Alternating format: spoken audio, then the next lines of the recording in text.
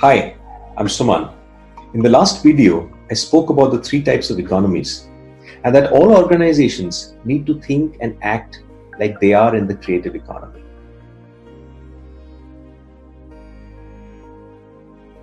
Today, I will talk to you about the human capabilities that are needed for these economies. According to Gary Hamel, they can be arranged in a hierarchy where each higher attribute contributes more to competitive success.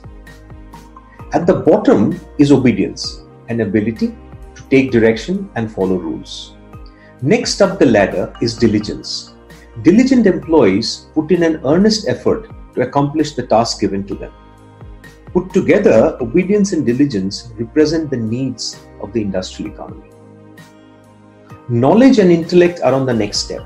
These are smart people who are eager to improve their skills and willing to learn. They bring expertise, for instance, a Java programmer with excellent Java coding skills. Beyond intellect lies initiative. People with initiative don't wait to be asked and don't need to be told. They seek out new challenges and are always looking for new ways to add value. Higher still lies the gift of creativity. Creative people are curious, they bring new original ideas, and they're not afraid of asking fundamental questions, even if they seem silly at first. And finally, at the top lies passion.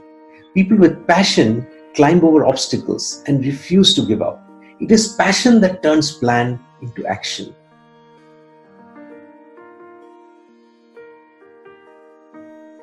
While all these capabilities are required, today, obedience, diligence, and expertise have become global commodities. Think about your average team member, probably good at taking instructions, fairly responsible and accountable, with good technical knowledge. What you would really like them to do is to move up the ladder. So, if you are an employee, the question becomes, do you bring initiative, creativity, and passion with you to your workplace? If you're a leader, the question becomes, are you managing people by essentially doing the role of a manager? That is to oversee, control, and administer?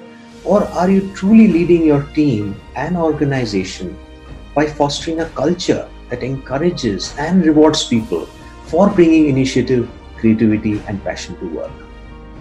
Hi, this is Suman, and see you again next week. Let us remember that leadership is an action, not a position.